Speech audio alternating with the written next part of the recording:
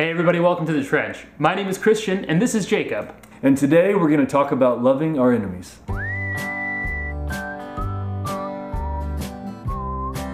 Last time Jacob was with us, we talked about building community, and Jacob shared a story about learning to love somebody that he found particularly difficult. Yeah, and to be honest, Christian, it's still difficult sometimes to love people like this, but it's a process, and loving difficult people can be hard. Yeah, I agree. That's why I'm still faking our friendship. That was as surprising as it was hurtful. Don't cry. Jacob, over the last few episodes, we've been talking about how God's love shows itself in different relationships, and I wanted to bring these reflections to a close by talking about loving our enemies. Yeah, bro, like the title of the episode, which I just said 20 seconds ago. All right, smart guy, watch it. I think for Christians, loving our enemies is kind of confusing because, I don't know about you, but I don't always walk through life necessarily thinking that, I have enemies, you know? Right, yeah, the word enemy conjures to mind an opponent or an adversary, maybe on a battlefield. But that's not exactly what we're talking about today. Okay, so maybe you can tell us what we mean when we say our enemy. Sure. Before I answer, I think it's important that we clarify that we're not talking about enemies of war or enemies of state or even political adversaries. We're talking about day-to-day enemies in our lives. Good call. I mean, there's definitely a time for Orthodox political ethics, but maybe for now you could just say more about who some of these people are in our day-to-day lives. Right, we're talking about maybe an ex-boyfriend or an ex-girlfriend, a teacher you might struggle with, or maybe someone at work or in your family who's really difficult to love. Got it. The enemies we're speaking about today are those in our everyday lives, those who cause us to stumble or suffer in our walk with Christ. Those who, despite our best efforts to love them, or to be inclusive, or to be considerate, still get under our skin and cause us to stumble. So are you saying that it's just those who are mean to us that are our enemies? Not necessarily. What I mean, rather, is anyone who, through their treatment of us, pushes us to anger or to hatred of them. And in so doing, we make them our own enemies. We make them enemies of our own spiritual life. Whoa, right. So we are the ones that make them enemies. And as Christians, we're not supposed to do that. We're supposed to love others, to give ourselves away as Christ gave himself away for us. Right. So in a sense, we wouldn't necessarily say that those who crucified Christ were his enemies.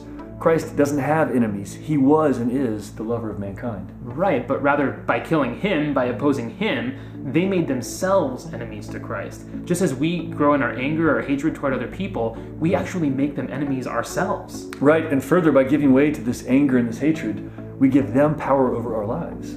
You know, this is really making a lot of sense to me. I mean, I definitely have these people in my life, people who cause me grief, who seem to know how to do all the things that upset me, people who either bring me to the edge of hatred or into hatred altogether. Definitely, me too, and I think a lot of people who are listening to this will feel the same way. It makes sense. It's not a human reaction to respond to our enemies in this way. To respond to enemies with love is a completely divine thing. That's right. Christ himself says, "For if you love those who love you, what reward have you? Do not even the tax collectors do the same? And if you salute only your brethren, what more are you doing than others? Do not even the Gentiles do the same? You, therefore, must be perfect as your heavenly Father is perfect." That's right. Loving your enemies is divine stuff. To love our enemies is to identify with the crucified Christ.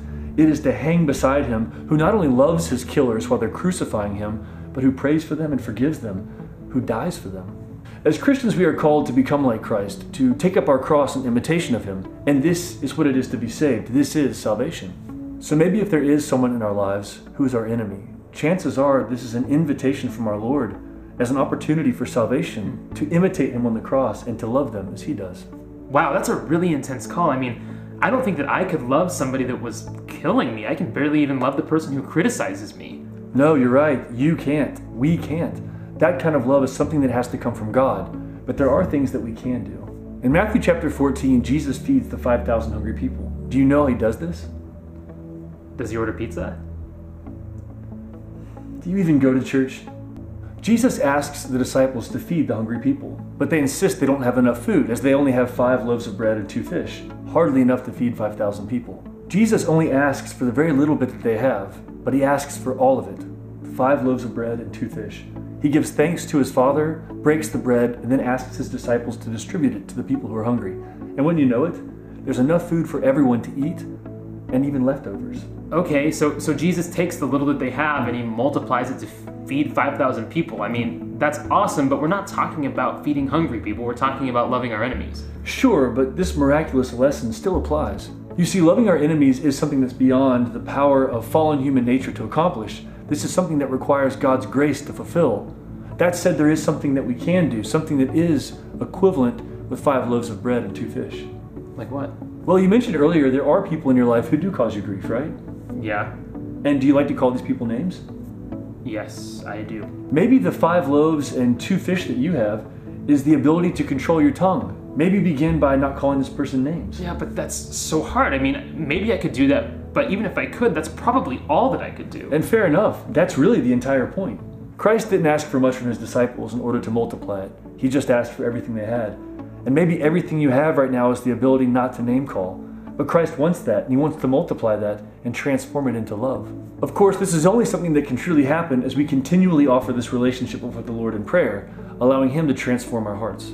Right. I mean, that's another hard thing, but I guess I don't have to want to pray for them. Right, you just have to do it. We might not be able to control our first reactions or emotions in certain situations, but we can control our tongues and our bodies, and we can stand before the Lord in prayer and offer to him this relationship. Loving our enemies is hard work, especially because we don't always know who our enemies are. But those who cause us suffering in our spiritual lives still need love. And this is a love we must undertake in the same way that Christ took it up on the cross. And this means offering the very little that we have, trusting that Christ will multiply it with his grace, transforming our attempts at human kindness into vessels of his divine love. So join the fight. Live Orthodoxy. Remember to like and subscribe. And join the rest of us inside the trench.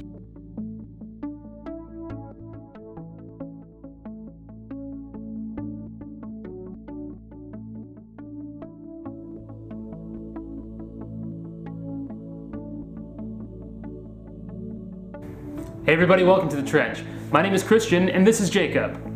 Are we forming now? Are we recording now? Yep. Yeah. No, Totally, we're good. I'm so sorry, I'm sorry. Yeah, no, it's all good. I literally thought you were joking. No. Well, there are people on that. I can be real about that. Okay.